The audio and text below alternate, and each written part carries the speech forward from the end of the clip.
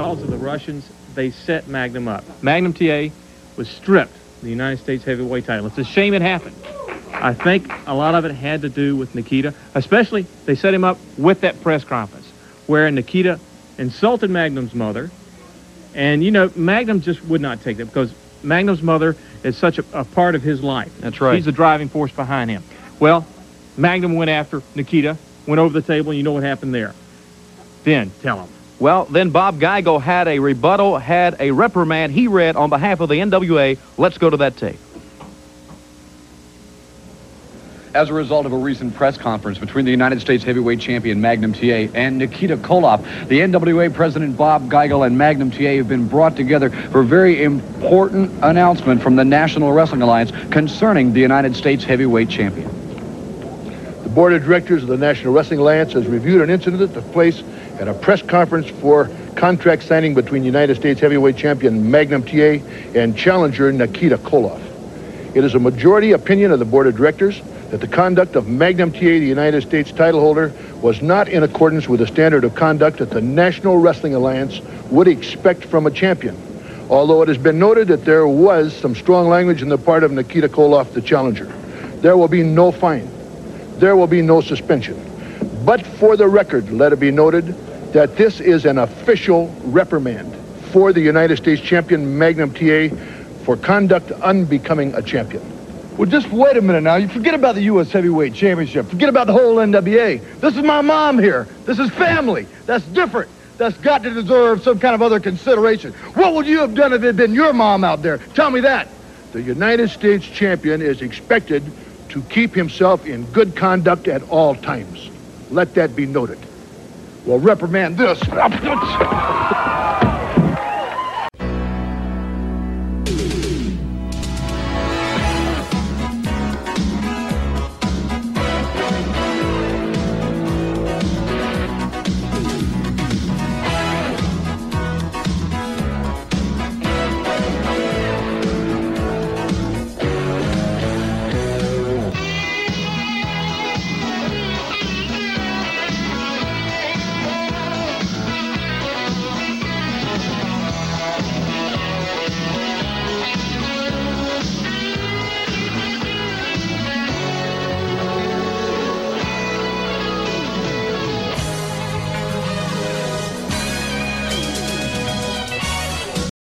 Place to be Nation Wrestling. Welcome to episode number 51 of NWA Crock and Roll. And yes, I am your host, Sean Kidd. And we are finally back to our timeline.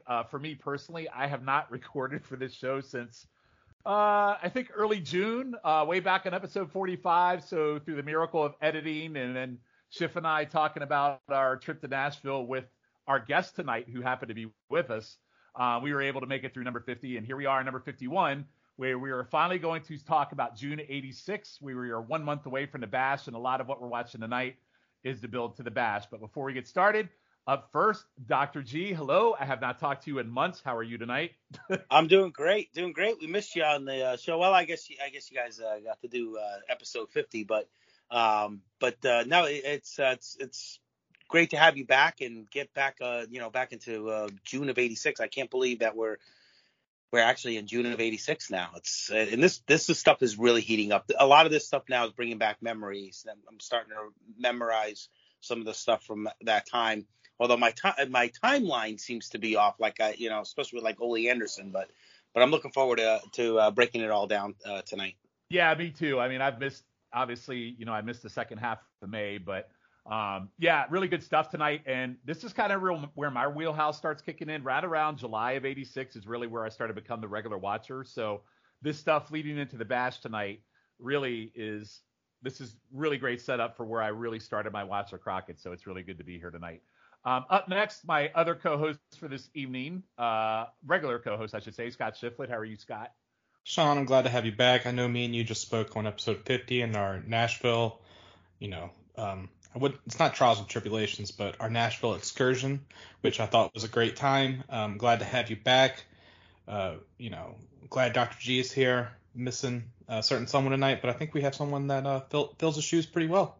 We do, and so Colin is missing tonight. I don't know how long he'll be missing. He is still drowning his sorrows in Drew McIntyre's savage loss to Roman Reigns, especially since he decided to sing American Pie over in England, which I really didn't understand, and he seemed to take the loss very well. But Logan's not taking it well, and then of course the unfortunate passing of the Queen, I'm sure that has added to his drinking pleasure right now. So with that, we have asked a special guest star to come in. We haven't had a guest in a super long time. He's been on the show before. And next to Dr. G and Schiff might be the least biggest fan of Japanese wrestling, Logan Crossland. How are you tonight? In honor of Callum not being able here to defend himself, I'll just give you a good old Scottish "get the fuck." All right. But yeah. But I'm happy to be here. Glad you asked me to be on, and I'm looking forward to talking about what we're going to talk about tonight. Yes, absolutely. And Logan was also on our Nashville trip, so maybe some of the things or people whose names we did not mention in our last episode, Logan could have been one of those people. So we will not. We will protect the names of the innocent, even if they weren't too innocent. So we won't throw anything out there. But before we get started, Dr. G, any thoughts on us actually number 51? I mean, we've actually made it 51 episodes. Any thought on it's the big crazy. milestone? It is. What's crazy about it is that we started this, I think, during the pandemic. So, and it's just how life has changed just in that period of time in the 50 episodes. And I know we took a little bit of a break when things went over to Peacock, but then you decided, we're going to do other stuff. So we did that for a little while, but it's amazing.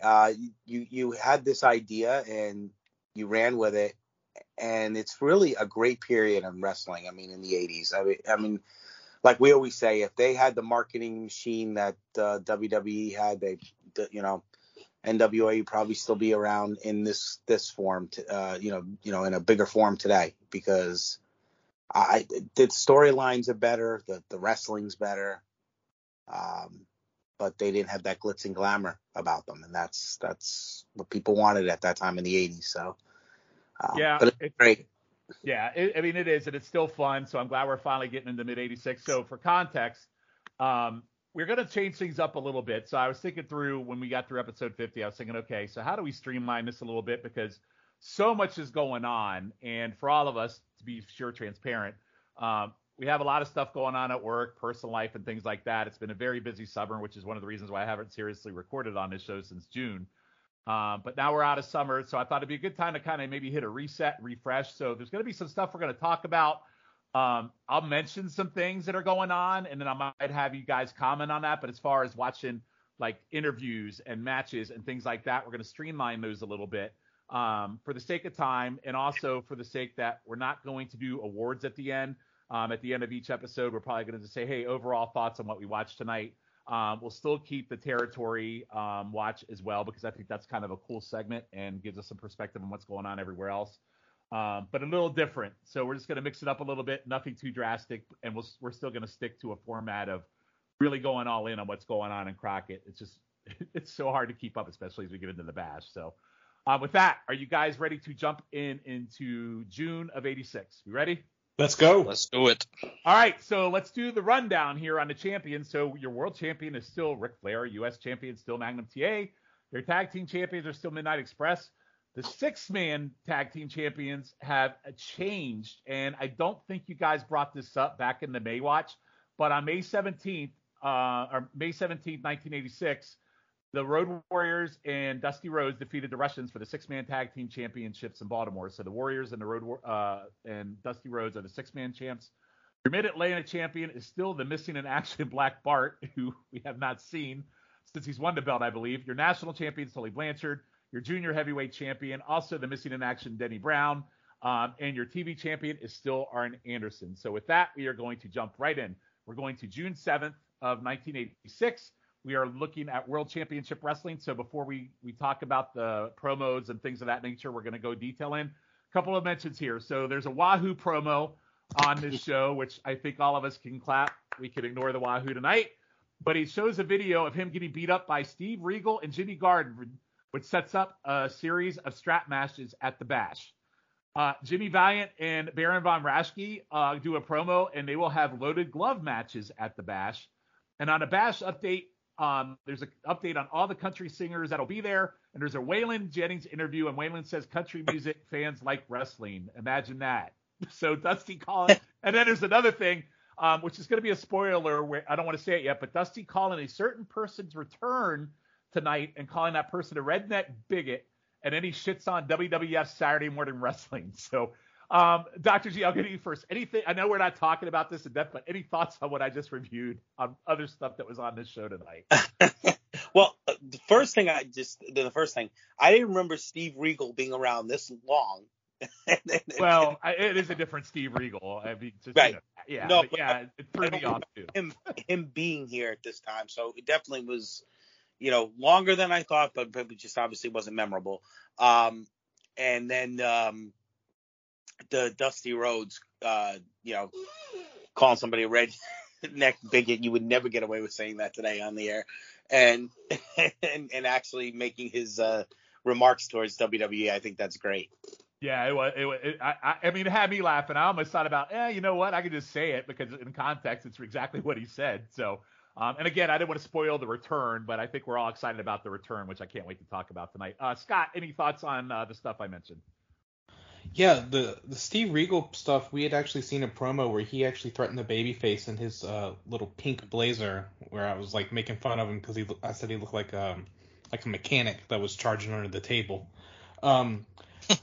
But hey, by the way, this is our Twitter.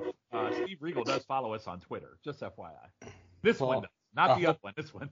I hope he can, get my brakes adjusted next time I come in. But okay. Well, go on. The country music with the Great American Bash was probably great at the time, but also it had negative connotations because that's one of the things that Bischoff constantly pushed was like the WCW and WA was Southern wrestling, and he was trying to take it national, and hooking up with country music just continues that stereotype. I'm not saying it's wrong, but I've met a lot of wrestling fans, obviously, and their musical taste is all different. But when I think of NWA, I think of like the country music, and them actually being able to pull Waylon Jennings was pretty impressive. I know they had a couple other stars, but I didn't think they were like the Oak Ridge Boys. But I never thought they were big. But Waylon Jennings, is one of the outlaws of country music, so it's a pretty big pull about Dusty. They probably did that smoking weed with Willie Nelson. I could pretty much guarantee that. Logan, I know you're a young whippersnapper. 86. Correct me if I'm wrong. You're not born yet, correct? -7 to be exact. All right, yeah. So any thoughts? Sean, I wasn't even born yet. Yeah, well, you're regularly on the show. Logan's not. So Logan, any thoughts on not being alive during this and the things I just mentioned? Yeah, I'm just completely floored. Nah, I mean, I know who Waylon Jennings is. That interview with Tony was absolutely ridiculous. I actually watched a little bit of it. Dusty calling anybody else a redneck bigot is pretty funny, and I think it's kind of funny that he shit on WWE. And the Valiant promo was batshit and ridiculous as always. So, but yeah, just not nothing too memorable throughout this, but some batshit stuff and some stuff that probably wouldn't be aired today.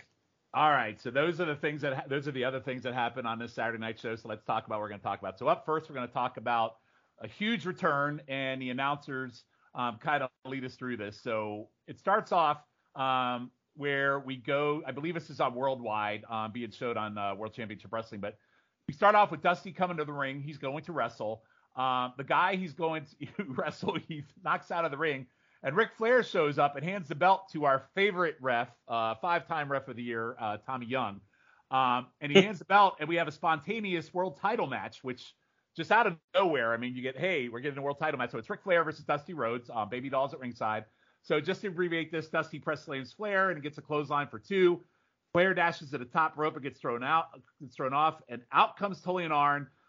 Dusty beats on him, and then Flair is disqualified. But then out of the blue comes a return in Ole Anderson, who we did talk about in April 86 for a random one-off match he did in Japan, but he has not physically been here since Dusty injured him in July. So Ole comes out, all the Horsemen, and then J.J. Dillon show up and J.J.'s there to act like the traffic cop, and he's just trying to keep everybody out of the ring, which was pretty cool. And this is also really the first time that it shows that J.J. is the manager for the whole group instead of just the manager for Tully. So a really good unified front here for the Horsemen.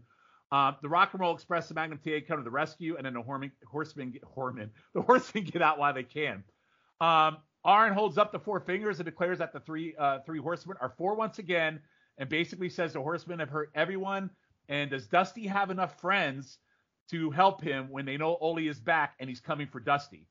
Then we go to an interview with Ole and the other Horsemen, and Ole is just legit on fire, man. He says Dusty has made the biggest mistake of his life by staying in wrestling. He comes down on Dusty and says he has two choices: retire on his own or let the Horsemen cripple him so badly that even Dusty's daddy, the plumber, won't be able to fit the pipes together again. This return promo is absolutely lit. And you know what? I've never really thought about wanting to see an Ole versus Dusty match, but holy shit, the intensity from Ole just totally sold me on it. And then Ole says it ain't over until one of us is dead, which is actually silenced on Peacock. They actually blurt that out because I guess he threatens to kill him. And the Horsemen are the burial team with their shovels. And then Arn screams out, "Thought I was next," making fun of Dusty's threats month earlier, saying that after he heard Ole, he was coming after Arn, and he's still standing there. Holy shit. This is great shit to open up June 7th. Dr. G, I'll go to you first. What'd you think? You know what's good about it is, we always say the Attitude Era was, when they started bringing like that realism in. But, I have to tend to disagree on that. This was going on in the 80s. I mean, when I was watching this when I was younger, you really thought these guys hated each other. Yep. I mean, most people didn't. Well, Ole Anderson, I think, hated everybody, which made it even better. But that's true. He didn't even like the people he was teaming with. So, except for Arn. But I just love the fact. I love the realism in it, because when you're watching it, and I remember watching it at this time, you bought into the whole thing. Because of course, when you're a kid, you always heard, "Oh, wrestling's fake." But then when you watch some of this, you're like, I don't know. They could say it is, but I don't know. I don't know if I totally believe it, because you see the hatred that these guys, that they show for each other, which was really amazing for that time. So, I mean, because of what we've seen over the last, 20, 30 years, this stuff was way ahead of its time. Yep. So I kind of rated it. I mean, I went to 2 stars on the match for what we saw, but I went 4 stars on the return. We don't really have to rate this one, but I think this is more angle than anything, to be honest with you. But yeah, I didn't do a rating per se. And that's fine. We don't have to on this one. Logan, I'll go to you next. What did you think of this as incoming and not being on the show for a long time? Yeah, I mean, the match was more of a plot device to kind of bring back Ole and show that the Four Horsemen are back together. I thought Arn's promo before Ole even came in was great. He talks about how the Horsemen, if they say they're going to do something, they do it. If they're going to take somebody out and they say they're going to do it, they'll do it. And everybody's going to feel their wrath. And, they'll strike. They're willing and able to strike whenever they want. They'll take you out in the parking lot. They'll take you out wherever the Four Horsemen feel like. And then Ole comes in and just, holy shit. I mean, he's on fire. He kills it. Just everything about what he says, you believe. You really think he's going to kill Dusty whenever them two lock up in the ring. But yeah, I thought both Andersons had just absolutely great promos here. But Ole really knocked it out of the park for sure. All right. And a shift, the Andersons once again hit a home run on this show. Go ahead. As Arn said at the end of the promo, because I have nothing else to add, so I think you guys covered it expertly. Toot toot. Toot. All right, that's all you got on that one, Chip? I get the reference. That's awesome. I mean, it was amazing, and I just love how Ole said they took out everyone. I didn't rate it either, because like everyone said, I thought it was more angle, but it was awesome. And I loved Arn saying everyone's been hurt by the Horsemen, and they're bringing back Ole, who we've already said is a son of a bitch, and it's well, I guess they're really just gonna murder everyone now. Yeah, just to close it out, I'm excited Ole's back just in time for the Great American Bash, and the Four Horsemen are officially together, actually probably for the first time officially as the Four Horsemen. So really, really great stuff. All right, we're going to jump into our next segment. So as you recall, which we covered before, the press conference for Magnum TA and Nikita Koloff for their U.S. title signing, Nikita made fun of Magnum's mom, and Magnum got all boo-boo upset about it and turned into a fight. So here we are with the repercussions of that. So Magnum TA has been stripped of the United States title. And then we're reminded of the recent incident in which the Russians made fun of Magnum's mom at the press conference, and then Magnum retaliated. We go to a random interviewer who I have no idea who he is, standing with Magnum TA and NWA President Bob Geigel, who I really don't like, and I haven't liked him anytime we've talked about him on this show. Not sure why, but I guess they're trying to make this a big deal, and they have these random blue streamer curtains in the background to make it feel important, which is ridiculous. And Geigel reads a prepared statement formally reprimanding Magnum for his unprofessional conduct at the press conference. Magnum, again, getting hot-tempered, says, reprimand this, and he gives Geigel a really good hard right hand and storms off, and I really love this because, like I said, I think Geigel's a dick. We go to a later announcement from President Geigel saying the board of directors had no choice but to strip Magnum TA of his title. Tony is then shown with the Koloss, and Nikita gladly accepts the vacated title for his own, as he states TA purposely avoided the TV match so he wasn't embarrassed. Jim Crockett Jr. shows up and declares that they aren't just handing over the belt. The Great American Bash will now include a best-of-7 series between Nikita and Magnum to determine the champion. The first match will be on July 1st, and I believe that is in Philadelphia, and Ivan is pissed at this conspiracy. Then cuts a promo on beating Warriors and Dusty for the 6-man tags. So, Scott, I'll go to you first. What did you think of this with Magnum? And we finally have the setup for the best-of-7. I loved that. Like, Magnum was so, like, pissed off. And I loved, like, he was just reprimanded after the conference. But then he attacks Geigel and gets suspended. It's like, you dumbass. But I mean, are you like me? Do you not like Bob Geigel? Like, he just seems annoying to me. He can fuck Ann off. Okay. All right. Excellent. But I just like loved like how like Nikita comes out and was like how he should get the title now, and then and like how Ivan's even saying Nikita is the champ. I just loved all of this, and it was I didn't realize this is how we got the best of 7. I thought it was just maybe the first match was like a no contest, and that's how they set up the best of 7. I didn't realize that Magnum was stripped. Looking through it with 2022 eyes, I think it like devalues the title in a certain way to have him stripped. I would have liked for him to just have the title and they do a best of 7. Whoever wins the best of 7 gets the title. But that wouldn't make sense with them swapping wins because I'm just gonna assume they go to all 7 matches. I don't think Magnum's gonna win 4 in a row. But I'm looking forward to it. Yeah, and again, this has really been building since January. I mean, think about how long this build has gone, and now here we are, and in next month, in July, they'll start this series. And this is really where I started watching Crockett regularly, is when this best of 7 is what hooked me to begin with. So, Logan, I'll go to you next. Any thoughts on the best of 7? I'm not sure how much you know about this legendary best of 7 series, but this is one of the things that put Crockett on the map. Yeah, I don't know a ton about it, but I'm sure it's great. I like Magnum TA a lot, so I'm sure I would super enjoy it. I thought Geigel came off kind of like a Weasley douchebag in all of this because he's like, oh, well, the committee is going to strip you. No, ball up. You got rocked by a hard right hand. You are stripping him. You're the president. Don't blame it on the freaking committee. But I thought TA showed some good fire, and I liked that he decked him in that little reprimand segment. I liked your Geigel impression. You might as well add that to your checklist. Okay. That was a good one. He does. He just sounds like this rough, gruff dude, and you portrayed that very well. Dr. G, any thoughts on finally being set up for the best of 7? Well, Bob Geigel, he is a weasel, and he actually was a weasel in real life. He's the promoter in Kansas City, which is probably one of the worst payoff territories in the time. So if you've heard the Kansas City territory, you probably heard stories, when you listen to other podcasts. So, yeah, so he's known for that. So he pretty much, what you saw on TV is pretty much how the guy is in real life. So you guys all have him pegged properly. But I just love Magnum TA's fire. Like I said, I didn't totally get it with him, over the years, because, when you were watching, I couldn't remember at the time, but now I'm going back and watching this stuff. Now I could see why they wanted him to be a future NWA world champion. He just, he's a baby face, but he's not like Bob Backlund baby face, like he's got that edge to him. A little Stone Cold 86, a little bit edge to him in this.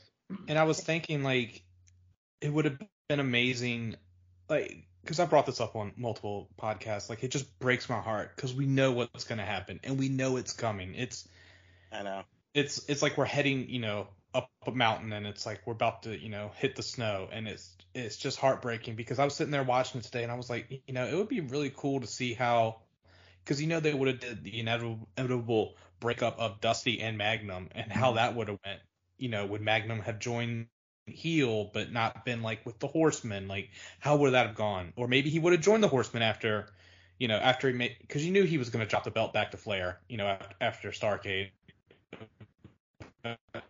Like, drop off in like the Horsemen. Like, what happens with Barry? It's just like Barry was like then added after Magnum's accident, so it's like what the hell happened? Like, it's a crazy what if that I don't think is talked about a lot in wrestling. Well, the interesting what if you bring up is the Dusty Magnum. Like, would they gone that route? Because that would probably be a huge money match that they would have had based on their history. Like in '87 or '88, they could have gone with, which would have been amazing. So, yeah. This best of 7, you're right, Sean, is pretty legendary, and it, again, the whole deal at that time with the Russians and the American, like that stuff was, we lived it at that time. So people really, that's why this feud was just so great.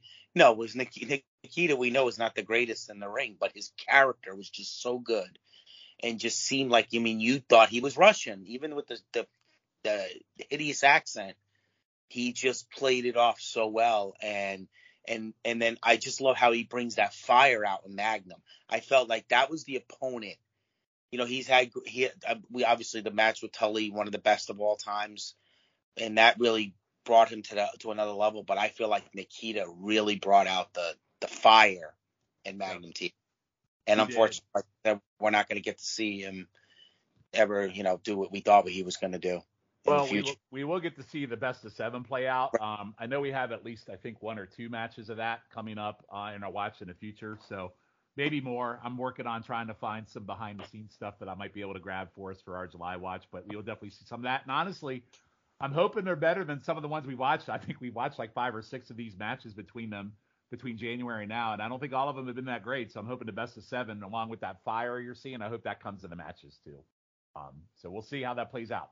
All right, so now we're going to jump into one of the most ridiculous, really doesn't sit well in 2022 things that I've ever watched on this podcast. And I know Schiff had some comments to make about it. And Schiff, try to keep it a little PC in how you think about this, okay?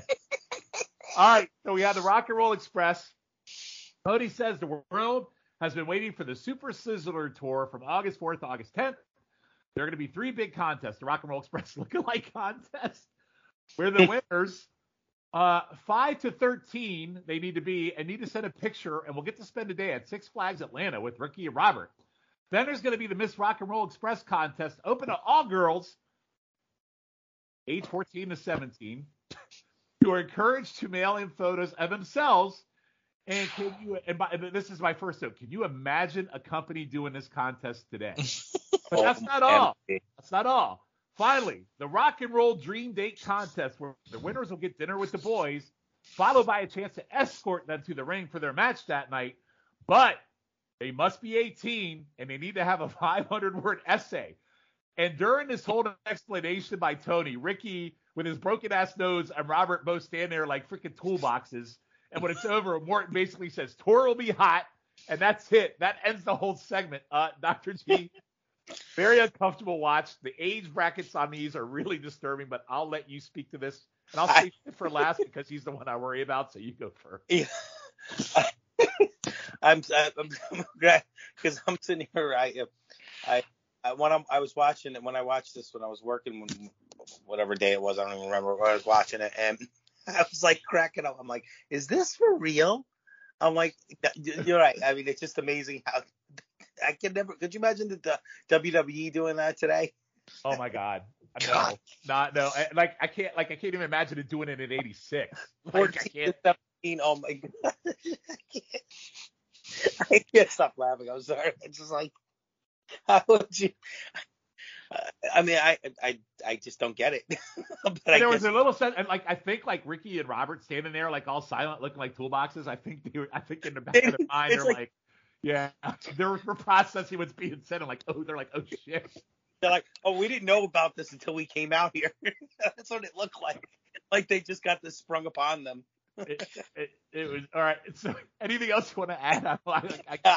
I think I'm going to keep it PC. We'll just leave it alone. All right.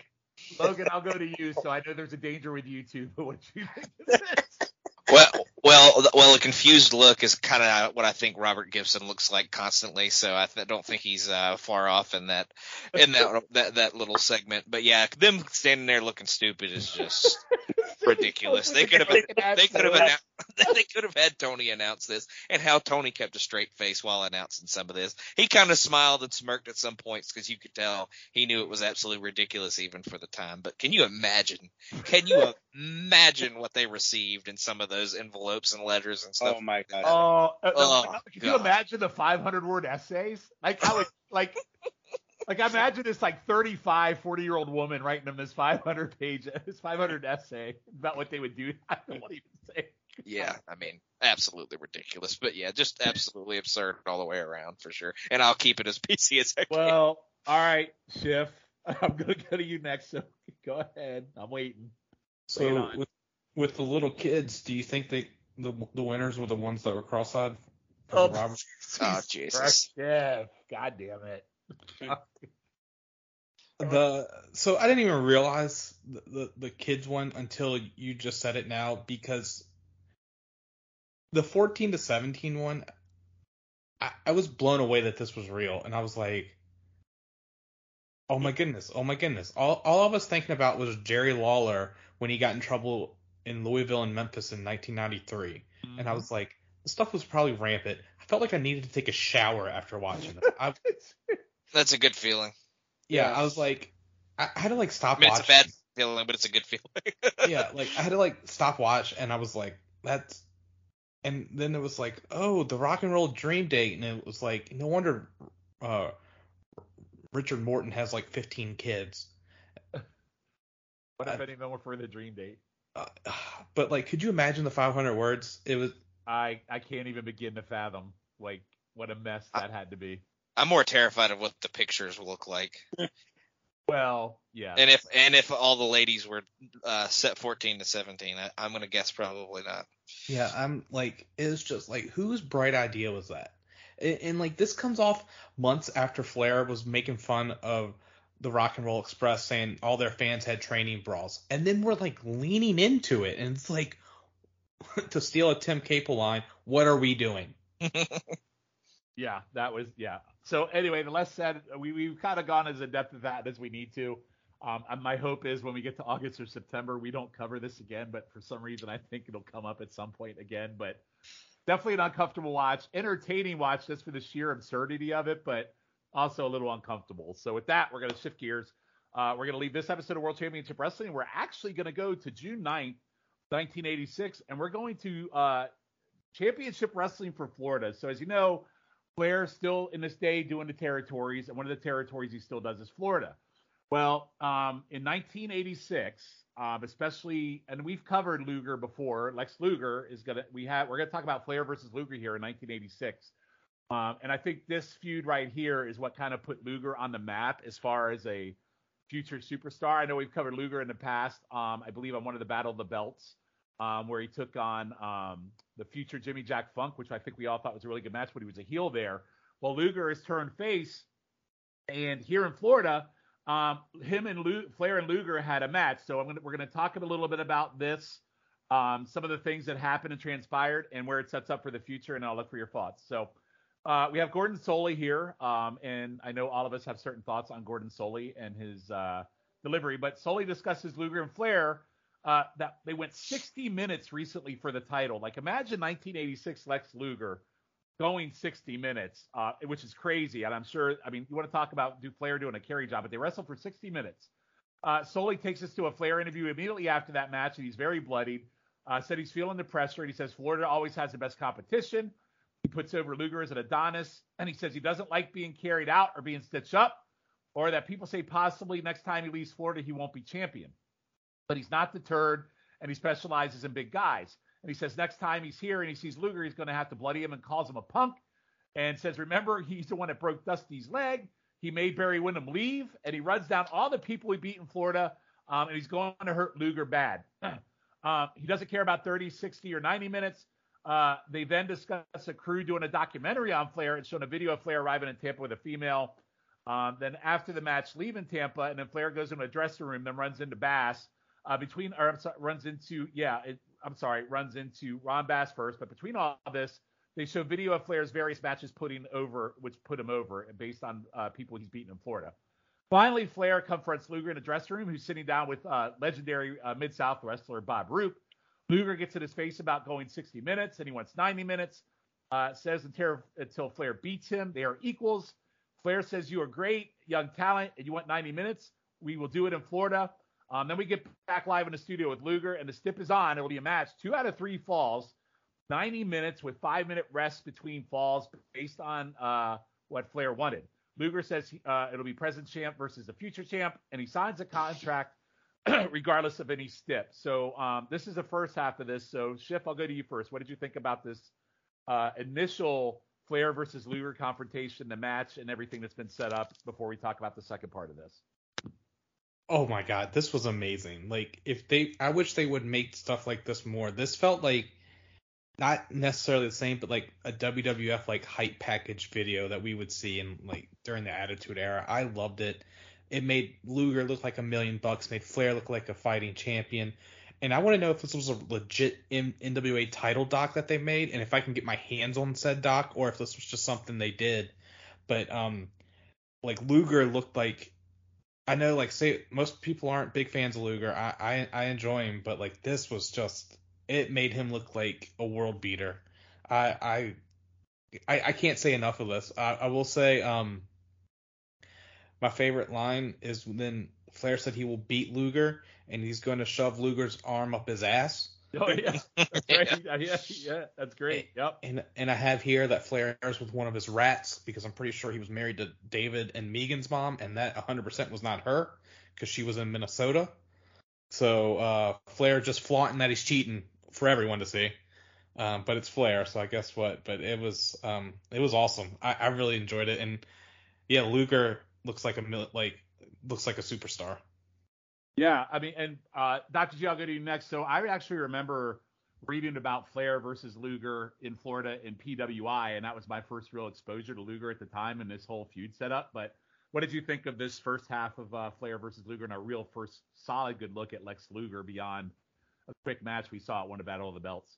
Well, as you know, I grew up in Florida, so I used to watch this, so I do remember this. And I'm not going to lie, Lex Luger was one of my favorites at the time, because they built him up when he turned face. That was like gigantic in the territory at the time, because of his look. And he used to rip off the shirt, kind of like Hogan did. He used to rip off his seat, like that was like his gimmick. His name was also spelled differently when he first started. He was actually the Luger when he first started in Florida, and they spelled it Lugar.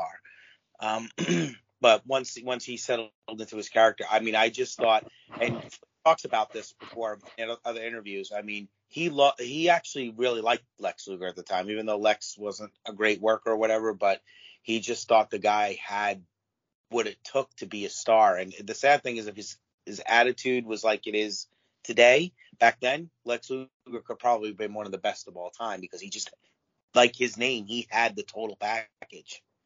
So, yeah, I think the way they've set up this whole, like, I guess if you want to call it like a little doc or whatever, Florida used to do that every so often. I mean, it wasn't the best produced things. I mean, they didn't have the kind of equipment that WWF had at the time, but they did a pretty good job with it, where you really, it drew you in. So Scott, you're totally right with that. Like, you felt, it was good stuff, like when you, and I remember this. I was so glad you put this on here, Sean, because it kind of brought back some memories, because I do remember this feud for a little while in Florida. Yep. Logan, your thoughts? I know you've obviously seen later WCW Lex Luger, but this is like peak early Luger. Like, he's only a year, I believe, or so in at this point. So any thoughts on this setup? Yeah, I mean, I thought he looked like $1 million. They definitely presented him well, showing that he had gone 60 minutes with Flair and went to a draw and everything like that. I thought Flair stuff was good. I loved that he was just bleeding with the championship over his shoulder in the locker room. I thought that was pretty good way to present that. The idea of the little documentary that they were doing was pretty cool. I would like to see if they actually put something together and made something like that fully, if they ever finished it or whatever. But I thought Luger seemed kind of green in his delivery on the mic, but like I said, he looked like $1 million, and they presented him well. So I think it was really well done. All right, would you still want to see that documentary if Gordon Soley was the one commentating on it?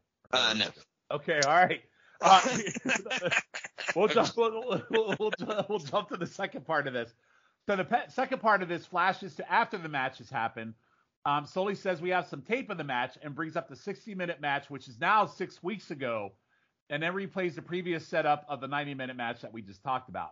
Then we cut the clips of the actual 90-minute match. Luger pins Flair in the first fall with a clothesline.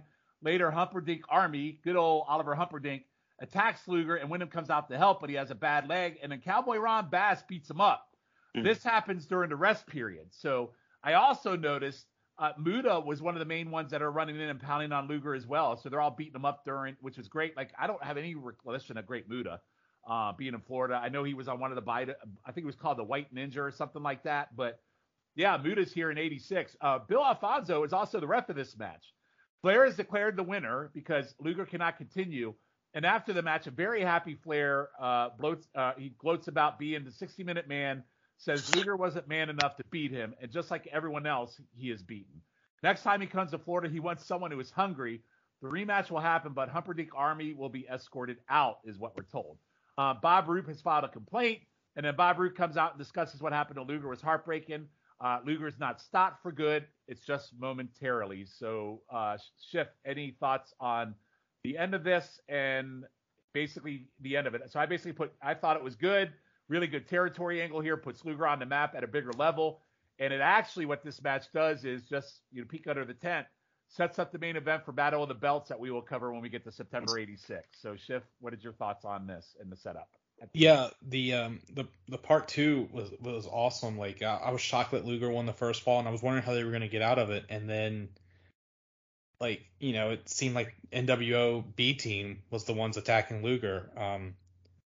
And I loved how it was the whole locker room. They drug him out, and Barry Windham even got beat down too. And supposedly Flair doesn't see any of it. It's like the perfect, like. I just really enjoyed this, and it could have been done without Gordon Soley narrating. As I told you about my issues with him, he literally puts me to sleep as I'm listening to him. I'm assuming that's a generational thing. I'm sorry, Dr. G, but it was just a perfect angle, and they were able to get out of it, and hopefully they had hot crowds coming to see Luger get his revenge. Okay, Logan, what'd you think on this? The end game on this?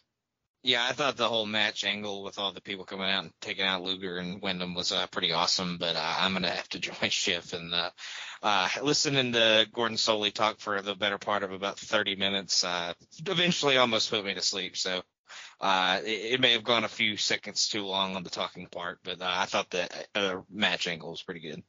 Yeah, and unfortunately, Dr. G, I joined him. I feel like with Soley at this point, he's so low key and low energy that it might take away from this a little bit. So the angle and the match itself carried this whole thing, but I don't feel like Soley really helped energize the situation and pumping people up. But what did you think?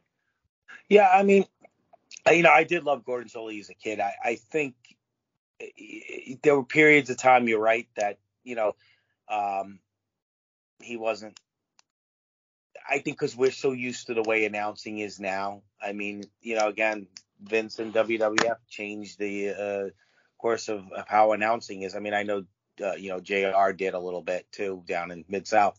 So I guess, because if you listen to a lot of these old territories, that it is a little bit more, almost has a serious tone to it. And don't, because announcing, I did broadcasting at one time. They used to always tell you not to get too crazy, too excited, like it was just a different way of broadcasting then. So it is a generational thing. I agree. And yeah, I watch some of these things now and I'm like, wow, I did love them when I was a kid, but maybe not as much as I thought I did because I'm so used to the way things are now. But in regards to this is I love. We would always get those, and I used to love when I would watch Championship Wrestling from Florida, and you got like the house show footage. Sometimes it was just one camera, but you got like to kind of set up a feud, because sometimes the studio wrestling didn't always do that justice. So I love the fact that people came out to attack Luger, to help Flair, and kept Luger strong, but also kept the championship on Flair, which obviously they weren't going to put it on Luger at that time. So, I like you said, besides maybe some of the parts with Gordon Soley, I thought the actual angle was done very well. Yep. And so at minimal, we'll revisit this in September when we talk Battle of the Belts 3. So we'll see if there's anything in between now and then, but we'll actually get a full match between them when we cover that show. And I think that's a pretty famous match as well, and we'll see how that plays out then. So definitely look forward to that.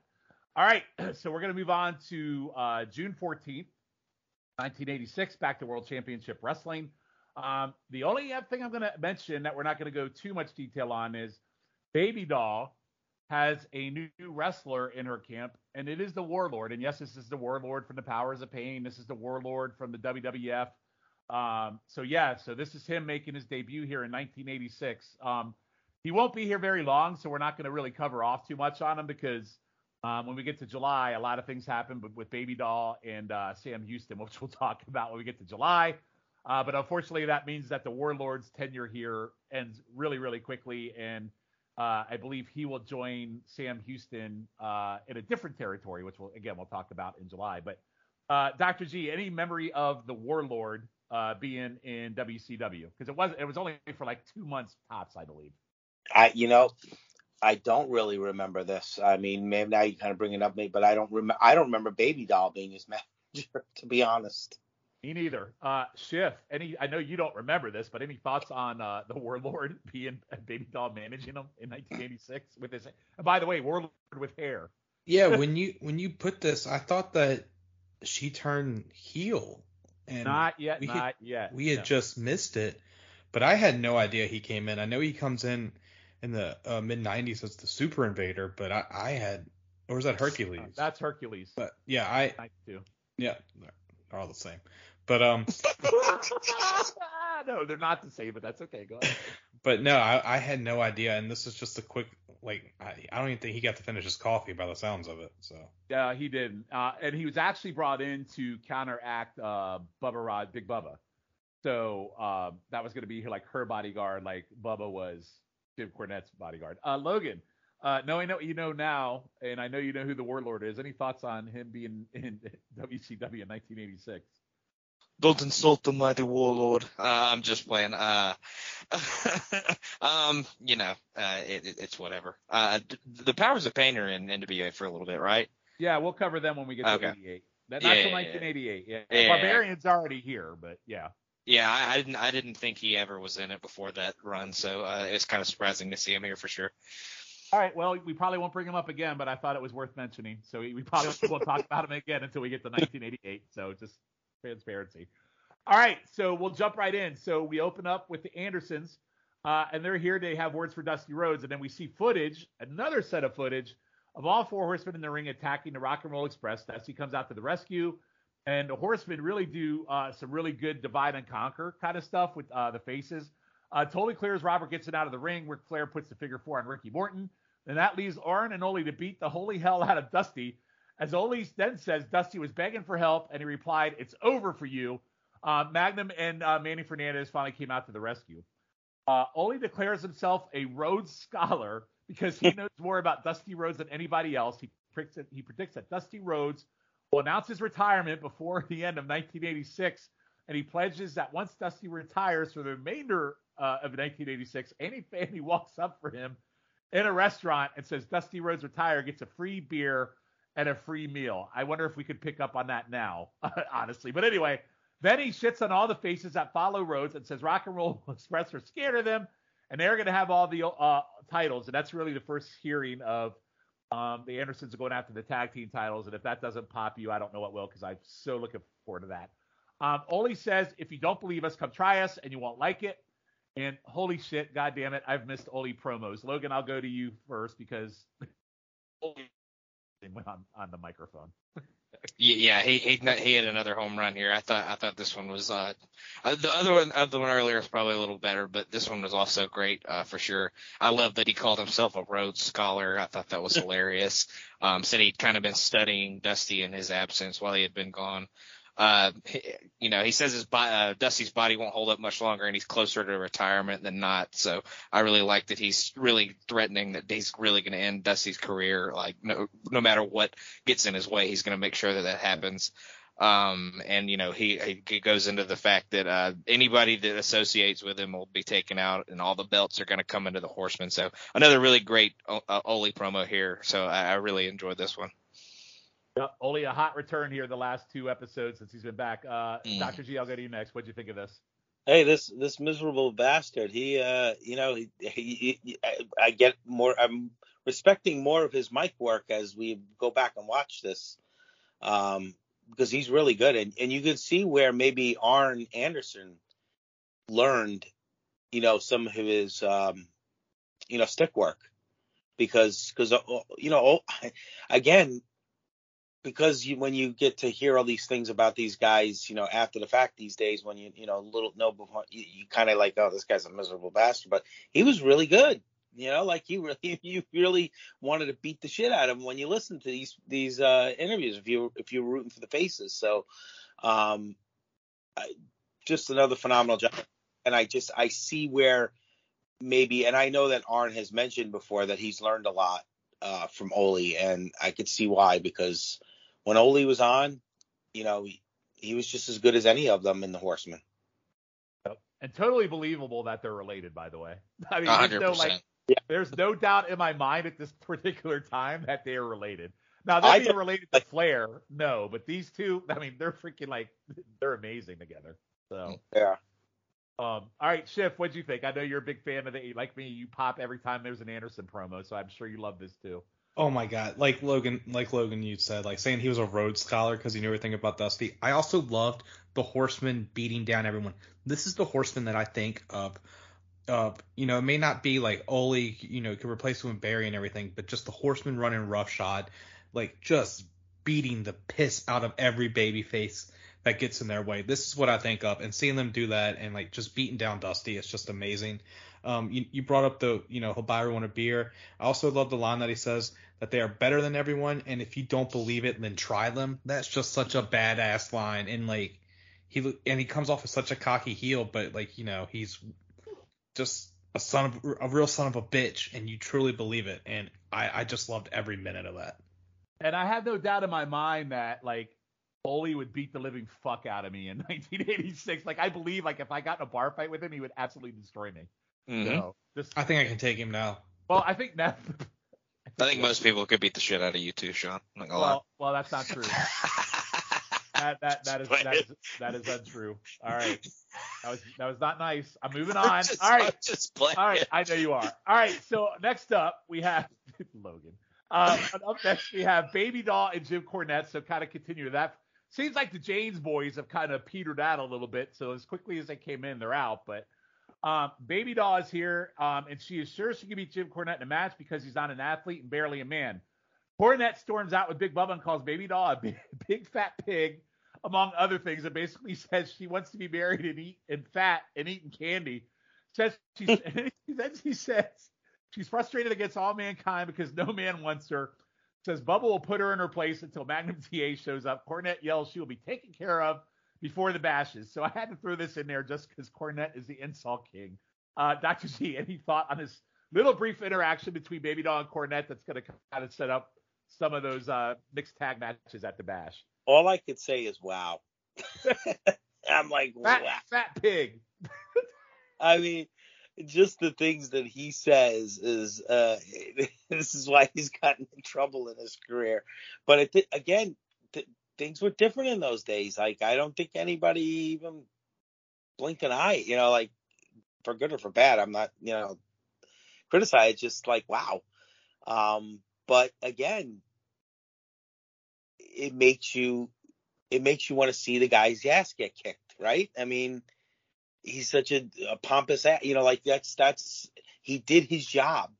He made people want to come out and see his butt get kicked, and that's again why I loved this era of wrestling, especially for the NWA, because it seemed real. You bought into all this with Baby Doll and Jim Cornette, and just he was pretty harsh. He was, and we have another in episode 52 when we talk about the second half of June. I think there's probably even a better one. Not even the meanest thing he says in this promo. It's a really whole lot meaner than the next one. Yeah. Schiff, what'd you think of this quick kind of blip on the radar promo here between Baby Doll and Cornette? Where the hell is Warlord at? If he's supposed to be a protector, he was here for the 2 weeks. Like, what the shit, man? You know what? I think he brings him in, and he's like on one of the syndicated shows. I don't know if he's actually live in studio yet. So, but it was just amazing. And speaking of people you want to see get their ass beat, you wanted to see Cornette get his ass beat, and I can't wait till Baby Doll just embarrasses him. By the way, I'm wrong. Warlord did show up on this episode. That is a great question. Where the hell was he? Because Magnum came in for the save, not the Warlord. So that's a good call out. Logan, anything to add to this? Not really. Corny says his off-color stuff that he always does, but he was born for this era because he definitely couldn't get away with that much later than this. So he was definitely in the right era to start off with, for sure, to be in his kind of hot period. So it was funny, but probably not for the right reasons. Yeah. So on our next episode, we'll have more of this, even more stuff with Cornette and Baby Doll. All right. So then we go to a Great American Bash report. They rattle off the matches that'll happen during the tour. Magnum comes out, and he reluctantly agrees to finally surrender the U.S. title belt to Crockett. Ivan Koloff comes out and gripes about having a best-of-7 series when they have a number one contender and a vacant belt. He demands the belt for Nikita, and Magnum hits Ivan with it and takes off. I thought it was a pretty damn good belt shot, actually. David laughs. As Tony just says, seriously, things like that happen when you try to take things from people. Ivan calls Tony out on his smug bullshit. This is actually some pretty good shit. Schiff, what'd you think of this? I really enjoyed it. Like, Magnum just like pie-faced Ivan. Ivan like goes down. I thought Ivan was gonna fight back, but he's like, when he falls down, he's like a turtle on his back, and he's like can't get up. And it was pretty funny. But it was funny as hell. But that belt shot was pretty damn good. It was tight. It was stiff. It was good. Yeah, I love that he had refused to give up the U.S. title until now. Like my man's had it like for a week and a half, and it's just like, no, I'm gonna give it up on my own time.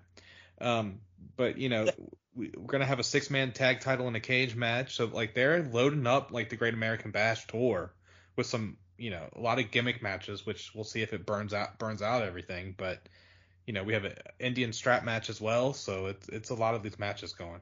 Yep, Logan, any thoughts on this segment with the Bash report? Yeah, I was gonna say TA does a pretty good job of laying in some good shots in this one. He laid one in good for Geigel, and then belt shot is pretty stiff on Ivan. So good stuff from TA here. And he trusts Jim Crockett, so that's why he gave him the belt. So he didn't want to give it to anybody else because he didn't trust anybody else. But good stuff from TA here for sure. How'd that trust in Jim Crockett work out at the end of 1988? Anyway, we're not there yet. I guess I shouldn't say that. All right, Dr. G, what you think on of this little brief? I agree with Logan. The TA stuff again. I've gained so much more respect for him, and just the, the way the build up that he's doing, and just that edge that he has. And I didn't realize he had that edge. I didn't remember that at that time. But I'm loving it.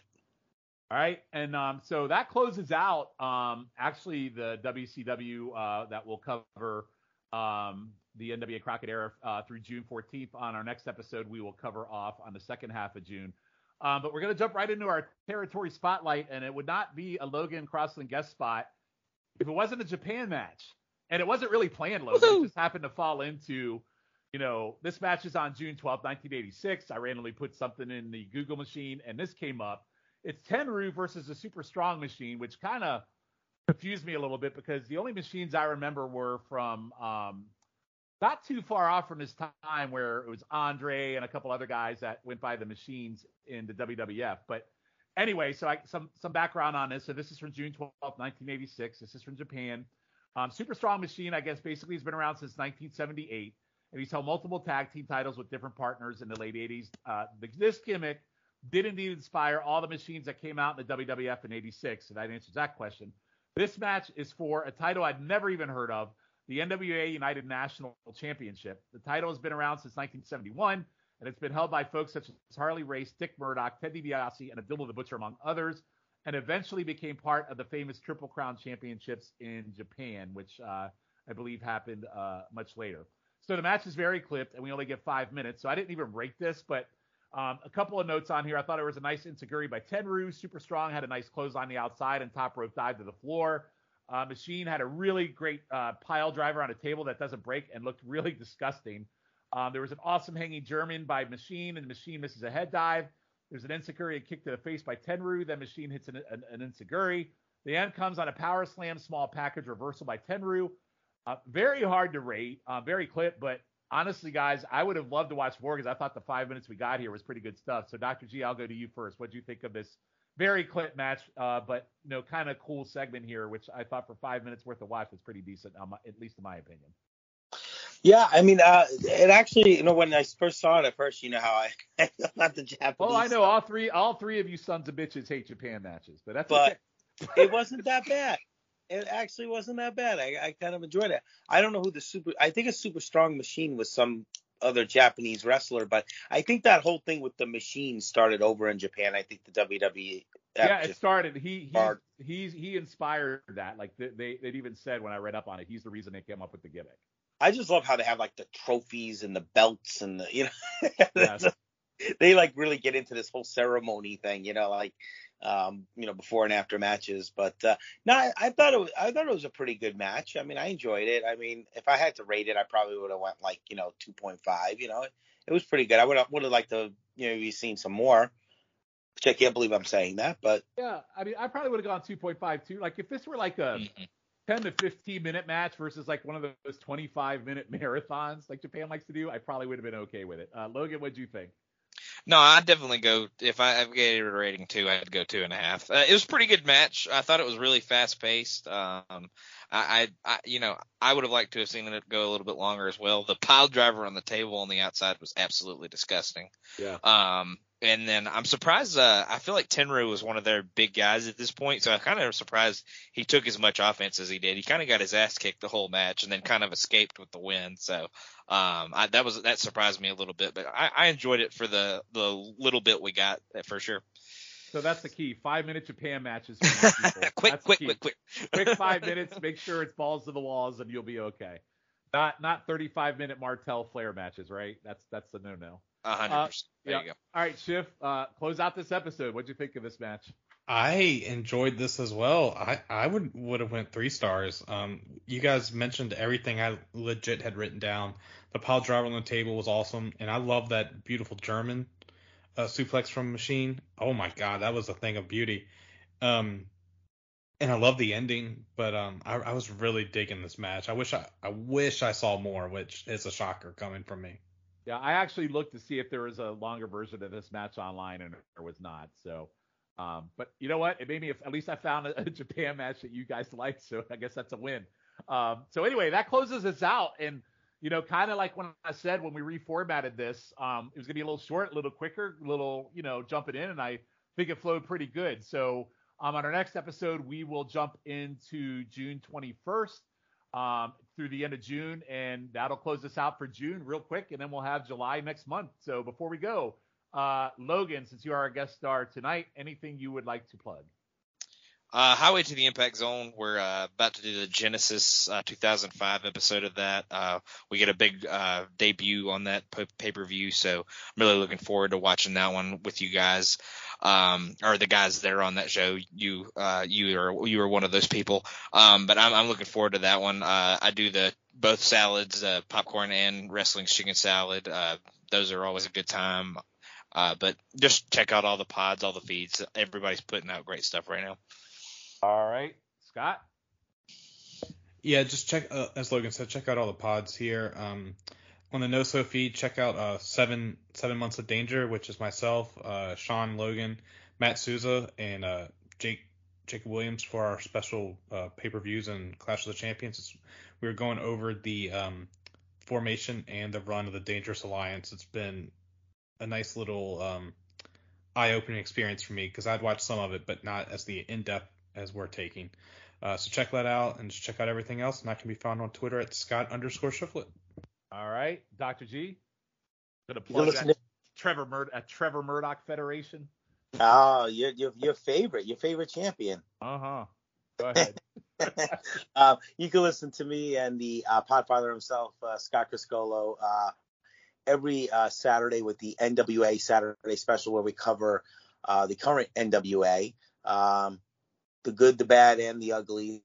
Some ugly these days, unfortunately, but we're getting there. We'll see as we work towards the next pay-per-view. But it drops every morning at 9 a.m. Have a little coffee, listen to us break down the new NWA, and maybe we'll get some more people to support the new NWA so we could get better champions. What do you think about that?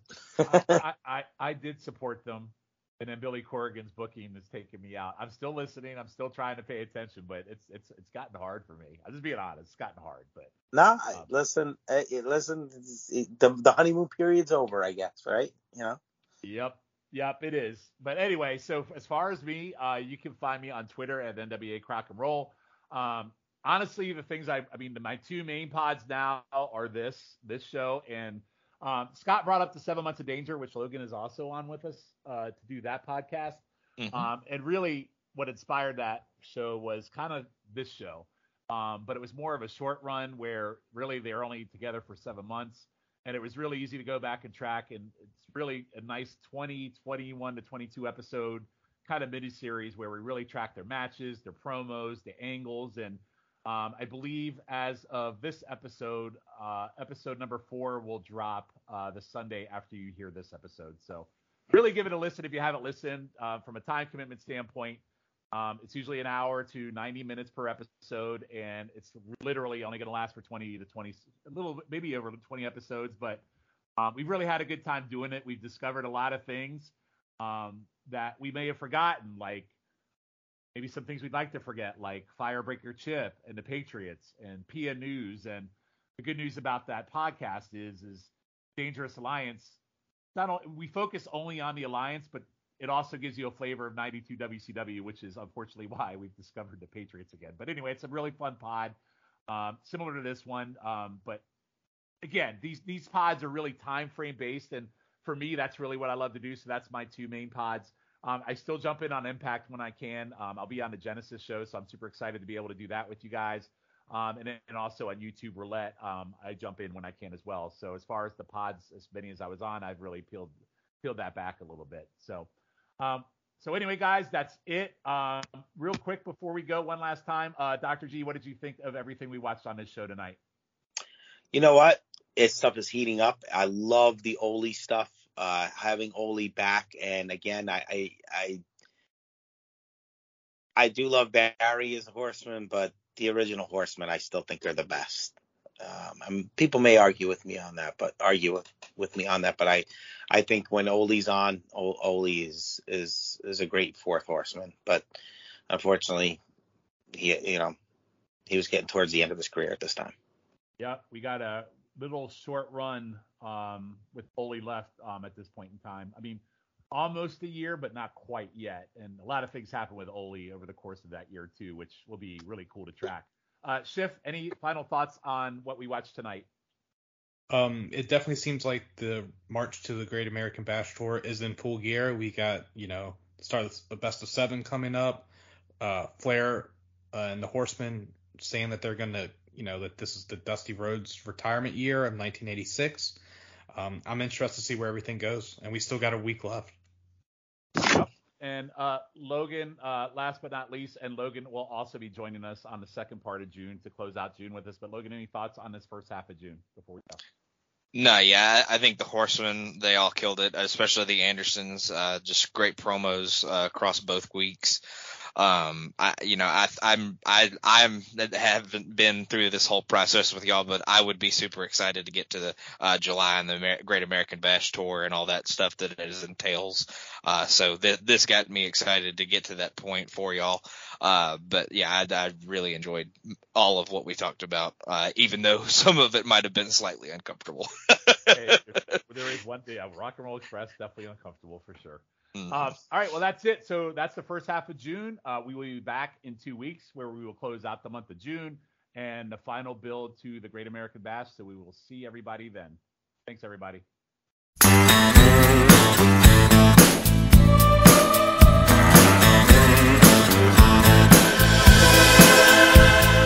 Tweeter and the Monkey Man were hard up for cash. They stayed up all night selling cocaine and hash to an undercover cop who had a sister named Jan. For reasons unexplained, she loved the Monkey Man. Tweeter was a Boy Scout before she went to Vietnam and found out the hard way nobody gives a damn. They knew that they'd find freedom just across the Jersey line, so they hopped into a stolen car, took Highway 99, and the walls came down all the way to hell. Never saw them when they're standing, never saw them when they fell. The undercover cop never liked the Monkey Man. Even back in childhood, he wanted to see him in the can. Jan got married at 14 to a racketeer named Bill. She made secret calls to the Monkey Man from a mansion on the hill. It was out on Thunder Road, Tweeter at the wheel. They crashed into paradise, they could hear them tires squeal. The undercover cop pulled up and said, everyone is a liar. If you don't surrender now, it's gonna go down to the wire. And the walls came down all the way to hell. Never saw them when they're standing, never saw them when they fell.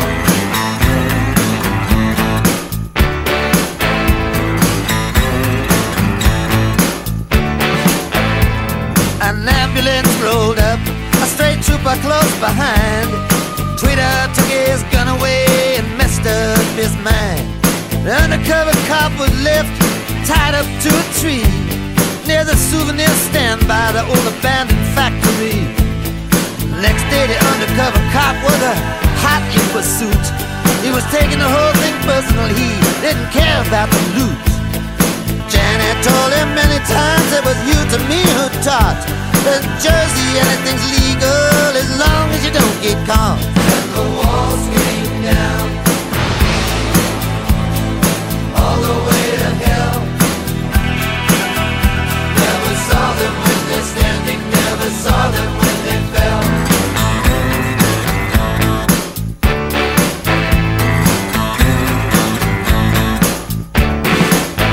Someplace by Rahway Prison, they ran out of gas.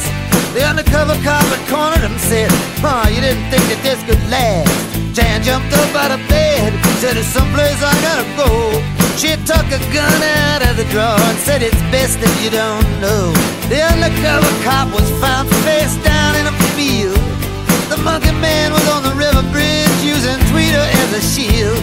Jan said to the Monkey Man, "I'm not fooled by Tweeter's curl. I knew him long before he ever became a Jersey girl." And the walls came down all the way to hell. Never saw them when they're standing, never saw them when they fell.